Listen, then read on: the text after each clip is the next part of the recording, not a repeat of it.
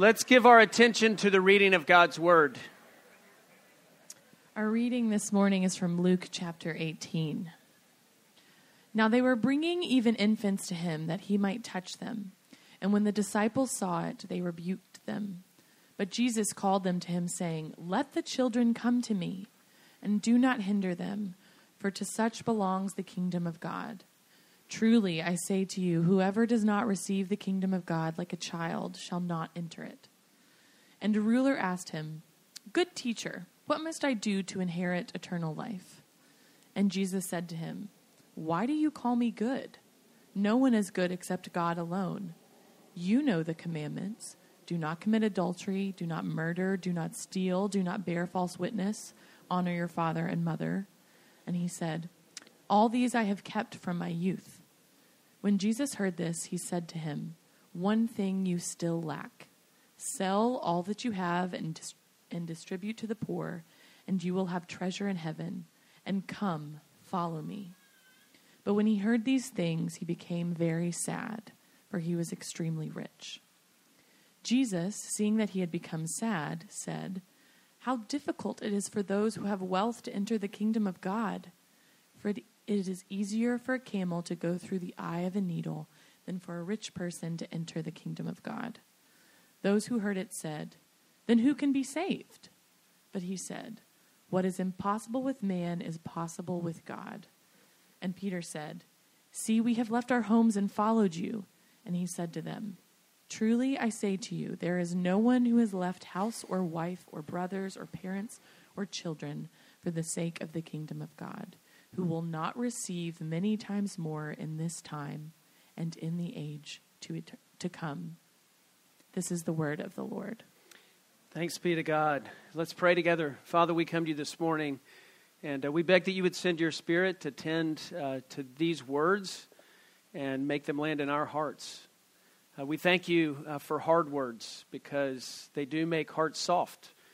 And Lord, we need our hearts softened, that we might receive what you have for us. So Lord, do your work now, we ask, whether that's for the first time in our lives or for the millionth time.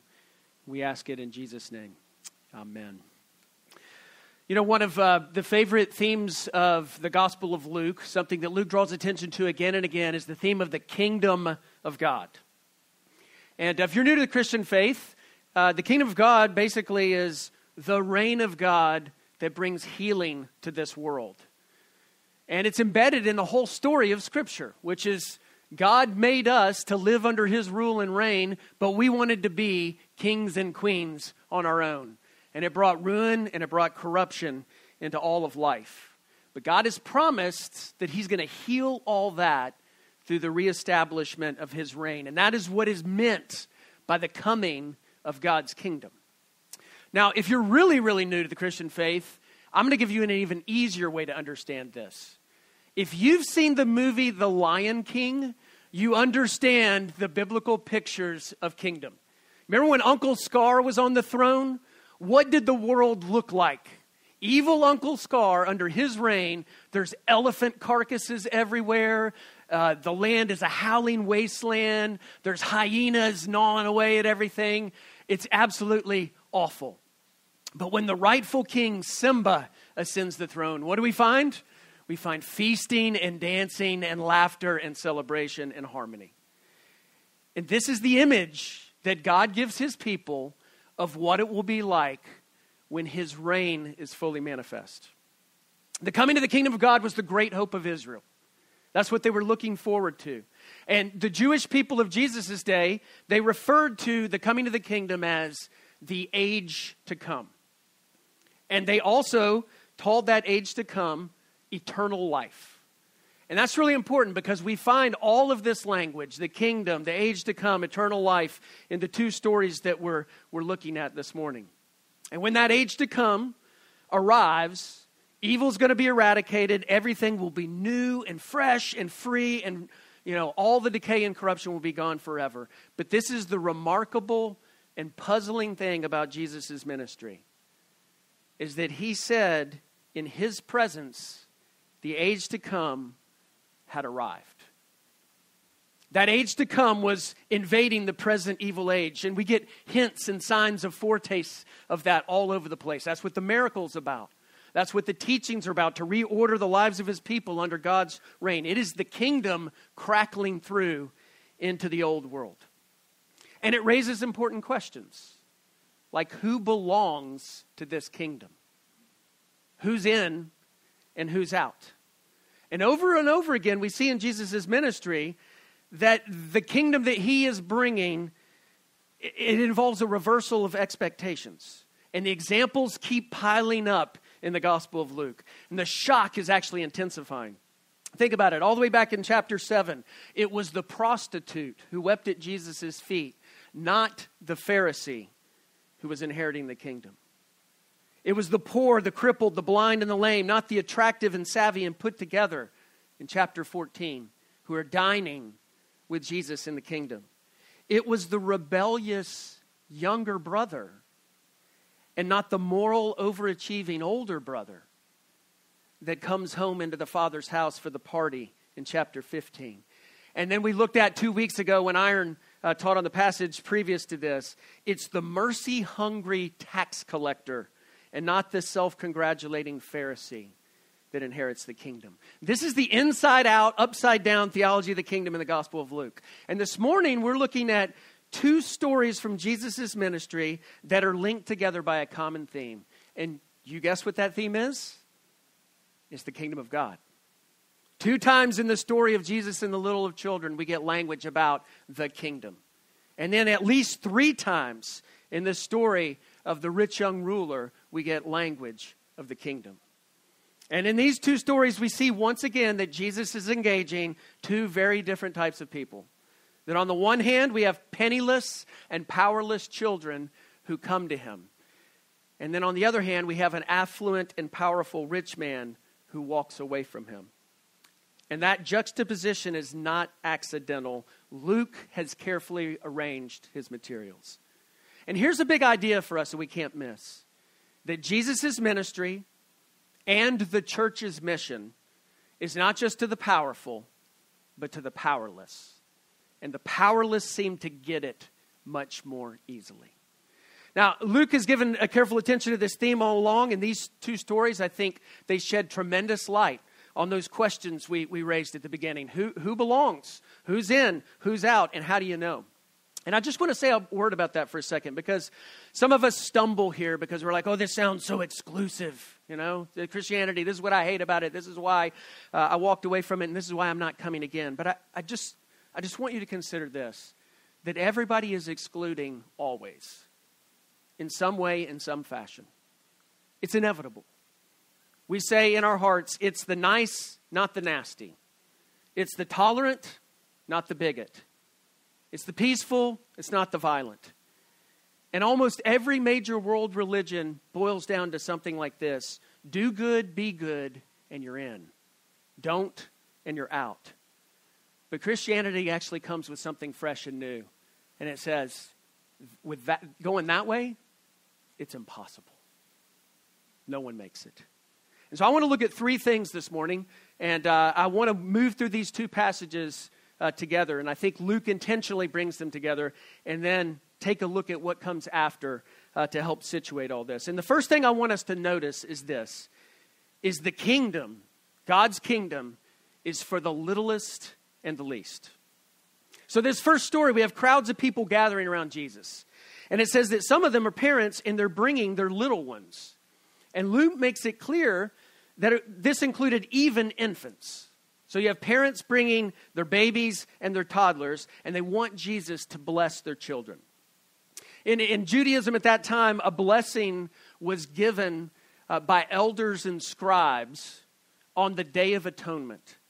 And so something significant is being symbolized here in this moment by parents bringing their children to Jesus and wanting him to bless them. But then something interesting happens.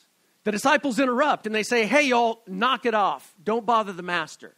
It says the disciples rebuke the parents. Why in the world do they rebuke parents for this? And it's interesting when you read commentators about this. Some are like, Jesus, he's had a long day. They're going to make sure, boundaries are properly set. He doesn't get too tired and worn out.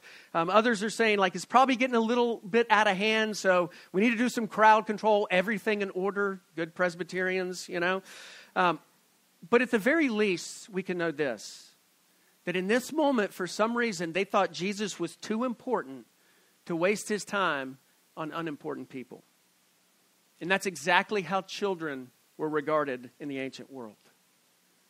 But Jesus rebukes the disciples. And he says, let the children come to me, and do not hinder them, for to such belongs the kingdom of God. Now, I just want to make a couple of observations about this real quick. That on the one hand, Jesus is saying something very significant about the value of children. That they matter. And they actually matter immensely. That the kingdom is for them. So if we were making a mixtape of the Gospel of Luke, we can add, right, the littlest and least to these other themes that he said, is that the kingdom is for the last, and it's for the lost, and now he says it is for the littlest and the least. And this is important for us to hear in our culture, because much like the ancient world, we dote over our children, and we want to invest in our children, we want to give them a good life, but really, when it comes to who's valuable in society, it's those who make the most contribution. Those who are most powerful and influential. Those who have the most potential to make an impact. But Jesus says, let the children come, for to such belongs the kingdom of God. And if I could just say this as an aside, I think it's a dangerous thing when the church starts to fixate on attracting leaders and people with great potential and not focusing on the littlest and the least, or those who are least regarded. This is why we take vows as a congregation when we baptize children, because it's a protest that says these little lives matter. And yeah, they may not be contributing much right now, but to such belongs the kingdom of God. And we as a congregation make promises in God's presence that we're going to come alongside parents, and we are going to love, and we are going to embrace these little ones. The kingdom belongs to such as these. Jesus is highlighting the value of children. But on the other hand, and just as importantly, Jesus is actually using this moment, using these children as a picture to tell us something about kingdom membership. Because what he says in verse 17 is this: if you want to be a part of this kingdom, you have to receive it like a child. Now, this is really fun. What particular childlike quality does Jesus have in mind? And you'll hear sometimes people say, like, children, you got to be as innocent as a child. And I'm like, do you have children? You obviously don't, right? And they're like, no, it's their humility. And I'm like, once again, we're talking real children here, okay? He's not being sentimental. He doesn't say anything about their wholehearted trust, He doesn't say anything about the purity of their faith. He's using them as an example of weakness and helplessness. Children have no money, no possessions, no position, no power. They have no accomplishments, no successes, no clout, no influence. And Jesus says, there's your role model for entering my kingdom. Children show the way into the kingdom. And you know what that way is? Dependent, empty-handed, and statusless. Because the kingdom, Jesus says, is received. It's not earned. Now, perhaps you don't consider yourself a VIP, a very important person in society. And you know what? This is really good news. Because Jesus is saying, it doesn't matter. That's not how my kingdom operates. The kingdom is for the littlest and the least. For the people who have nothing. The people who aren't big important. The people who don't have something great to show. Or something awesome to contribute that dazzles everyone. Jesus has his eye out for you. And he loves you. But perhaps you do consider yourself a very important person. I mean, you go to Stanford, right? You're a CEO. You have tons of money. You have tons of talent. You have tons of intelligence. Is the kingdom for the big and important people like me? And this is leading us to the second thing. And you know what Jesus' answer is? Not until it cuts you down to size. The kingdom is for the littlest and least, but the kingdom cuts us down to size. You know that phrase, cut someone down to size. You know, it sounds mean, but if you think about it, cutting someone down to size is really about deflating someone's exaggerated sense of self-worth. And this is the point of this next story that Luke tells us. The story, commonly known as the story of the rich young ruler. You know what this story is? It's a story of a pretty good guy doing pretty well. And I'd say that there's more than a few of us like that in this congregation. And Jesus cuts him and all of us down to size. Now, in this second story, he's encountering a very wealthy man. And we're going to look at that in a second. But I just want to say a word about wealth in the first century, much like ours, right, gives you clout and significance. It says that you were powerful and important. It made you a VIP. And it's interesting that the closer Jesus gets to Jerusalem and his death, the more he starts talking about money. Have you noticed this as we've gone through the Gospel of Luke? Chapter 12, we have the parable of the rich fool. Chapter 16, we have the story of the crafty steward. And then also in 16, we have the rich man and Lazarus. Here this morning, we have the rich young ruler. In a couple weeks, we'll be talking about Zacchaeus, the very wealthy tax collector. And then in chapter 19, also we have the parable of the 10 minas. Jesus is talking more and more about money. But it's important to say this is about more than money. It is about the deepest loves that have us by the heart. So I want to look at this story and this encounter that Jesus has with this man. And look at how the kingdom cuts us down to size. So what do we know about this guy, right? Well, he's the proverbial man who had everything going for him. We're told in verse 18 he's a ruler, which meant he was probably a Roman or a Jewish official. So he had power. Verse 23, when he walks away sad, we're told that he's sad because he was extremely rich, which basically means he's filthy rich. And he has a lot of social clout and influence. Matthew's gospel adds that he was young, so he's in the prime of his life. And this is the important one. By all accounts, he was a really good guy. You can't say without shame, like, I've kept all the commandments. Unless externally, like, you're squeaky clean. And you have this sense of, like, I'm doing pretty well. I'm pretty good, and I'm doing pretty well. There's no reason to think he's blatantly lying. He has a good rep, right? No rap sheet on him. But this man who has kind of everything going for him is still searching for something. And he comes to Jesus and he says, hey, I've been watching you. I've been listening to you. And I have a question. What am I missing? What do I need to do in order to be sure that I have eternal life? You know, on the outside he looks completely put together, but on the inside he feels an aching need. He's plagued by some kind of deep insecurity or an emptiness. Maybe even a self-doubt. And I would say that's not uncommon. I don't know how many times I have conversations like this with people who attend our church.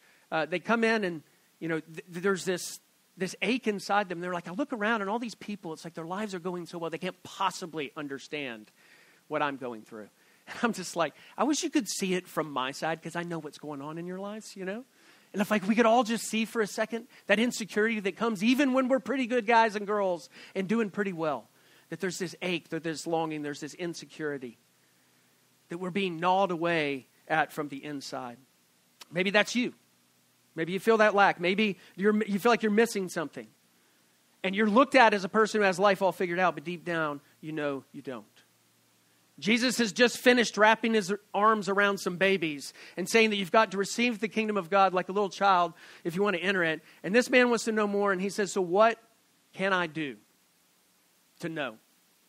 And that's great, right? He's a doer. Diagnose the problem, fix it. We all understand that. Here is a big and important person coming to Jesus with questions. And this is what's so fascinating about how Jesus interacts with him, is that he goes back to some basics. The first basic is he says, hey, can we just press pause for a second? Why do you call me good? No one is good but God alone. And you have to ask, like, why is Jesus doing that? Well, I think he wants this very good guy to begin to ask some questions about his standards of goodness. What is the standard of goodness by which you are measuring goodness? God alone is good, unique, holy, righteous, 200 proof goodness. And then he moves into the basics of the Ten Commandments. Well, if you want to do something to inherit life, you know the commandments, don't you? And he rattles off the last 5, basically. And this is a very common conversation that Jesus would have. We saw it back in Luke chapter 10 when he's telling the story of the Good Samaritan, when that lawyer asks him a very similar thing. What must I do to inherit eternal life? Jesus says, obey the commandments. If you want a program to perform, here you go. It's yours. And this is what's so telling about this, is the man's immediate response is, okay, check, I've done it. What else you got for me? So in some ways, this guy's like a 28-year-old professional in Silicon Valley who's, on the partnership track. He's made his millions, but he's seeking out a life coach to say, like, what else do I need here? Something's missing from my spiritual portfolio, and I'm going to go after it, and I'm going to get it. But in other ways, he's like a college freshman. The college freshman who asks a question of the teacher, and then the teacher gives them the answer, and they're like, that's right. Exactly, Or the way we say it in church sometimes is you ask a question and, the response is given, you go, that's a good reminder. In other words, like, I already knew that, So he says, yeah, I knew that. I've done all that. And then Jesus knocks the breath out of him. He says, there's one thing you lack. I want you to sell all you have and give it to the poor, and then come follow me. Jesus was like a master of judo. Okay, this man, who's feeling insecure, and you have to ask why, right? He's a pretty good guy who's doing pretty well. But then when he gets the answer, he says, I've done that. His weight shifts forward self-confidently. And then Jesus flips him over on his back. And there he is gasping for air. And we have to say, hold on a second. Jesus just told him to sell everything and give it to the poor. Is that the ethic of the kingdom? Is that what Jesus asks of us? Is that what we should walk away with here? And it's fascinating because this is the only time Jesus says this directly to anyone in the Gospels. So you have to say, what is going on here? What is Jesus up to? And this is what Jesus is up to. Jesus is cutting him down to size. He's revealing the man's heart to himself. You see, he's setting him up. He's bringing him to the ends of himself. He says, okay, you've kept all the commandments. Great. Let's do a little review. Let's start with the first. You should have no other gods before me. Why don't you take this massive amount of wealth that you have and give it all away to the poor and then come follow me? Look, there's a lot of ways in which we don't see ourselves rightly. And one of the ways that we don't see ourselves rightly is when we try to find our security in our goodness. It actually creates a profound insecurity in us. And we oscillate back and forth between pride, I've done it, and insecurity. What else do I need to do? I don't feel stable. I don't feel confident. And there's all sorts of things in our life, not just money, that get to the center of our hearts and they grab hold of us.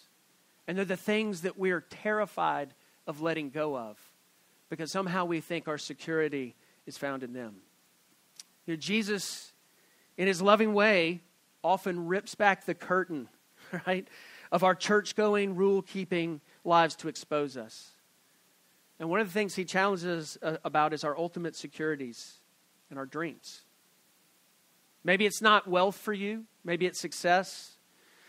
Maybe it's your attractiveness. Maybe it's your intelligence. Maybe it's an over-attachment to a relationship that you have, or career, or the American dream, right? It could be anything. But because Jesus loves us, he will conduct an intervention in our lives. because we all have spiritual blind spots. And this is the thing, is that it's not the secret, sleazy sins that are the most dangerous to us. Because those are obvious to us and they bring shame into our lives, right? It is those things that we cling to make us feel safe and secure or big and important that get us. And when this man hears Jesus' words, it says that he was grieved. He was crushed in spirit because he hadn't counted on the fact that that might be the thing that was getting in the way of him really having confidence in the Father's love and security in the kingdom of God. It's like the guy's been climbing up this mountain, working his tail off, looking for that last step, and Jesus says, you've been on the wrong road the whole time. You know, I think we should talk about wealth, even though this can apply to more than wealth, but we should talk about wealth because the wealthy, over and over again, Jesus tells us, are in danger of self-reliance. It's difficult for those of us who are wealthy, and really on a global scale, that's every single one of us, to cast ourselves on the mercy of God as our greatest hope and our greatest security because we feel like, now, I think I can do some things myself. Jesus says, a little humorous illustration here. He says, how hard it is for the wealthy to enter the kingdom of God. It's actually easier for a camel to get through the eye of a needle. Jesus had a sense of humor. He's using this to cut this man down to size. Now, you might hear sometimes you're like, well, in the ancient world, there was this gate, outside of Jerusalem that was called the Eye of the Needle or something, and it was really hard for camels to get through. They had to get down, humble themselves, and crawl through, and it's like, actually, no, there's not. And other people talk about camel thread. Have you ever heard this one, that there's a thread called camel thread? And so he's saying, camel thread's pretty thick. It's difficult to get to. But you know what Jesus says at the end of this? He says, with man, this is impossible. Not with man, this is really hard. But with God's help, you can do it. He says impossible as a camel getting through the eye of a needle. Wealth can shrink the door of the kingdom down to the size of an impassable people, like trying to get an SUV into an ATM slot. That's how Jesus might say it today. And the disciples are rightly shocked. If this guy, who's a pretty good guy, doing pretty well, can't be saved, who on earth can? Do you know what question they're asking? They're saying, if he's out, who's in? Who's in? That's the question. And Jesus doesn't back down or explain away. With man, adunata, not possible. With God, dunata, possible. Christianity is utterly different than we often think. Because we want to squeeze it into the mold of do good, be good, and it will go good for you. And Jesus says, it's not what my kingdom is like. And that's not how it comes. Because it is possible to, in some sense, have it all together, or at least appear that way, and then walk away grieved when Jesus starts doing real business with your heart. And if I could just say anything plainly this morning, a little bit of Christianity won't help you at all. A little bit of Christianity won't help. You need it all. And one of the things we need is the message of Jesus' kingdom to cut us down to size. And we don't earn it. We don't get it. We don't inherit it by doing goodness. Salvation is always a miracle of God's grace. No one can save themselves. God must do the saving. God must do the changing. With man, adunata, not possible. With God, dunata. Jesus is driving this man and hopefully every one of us to the end of ourselves. Everything we have, everything we are, must be questioned in light of God's kingdom.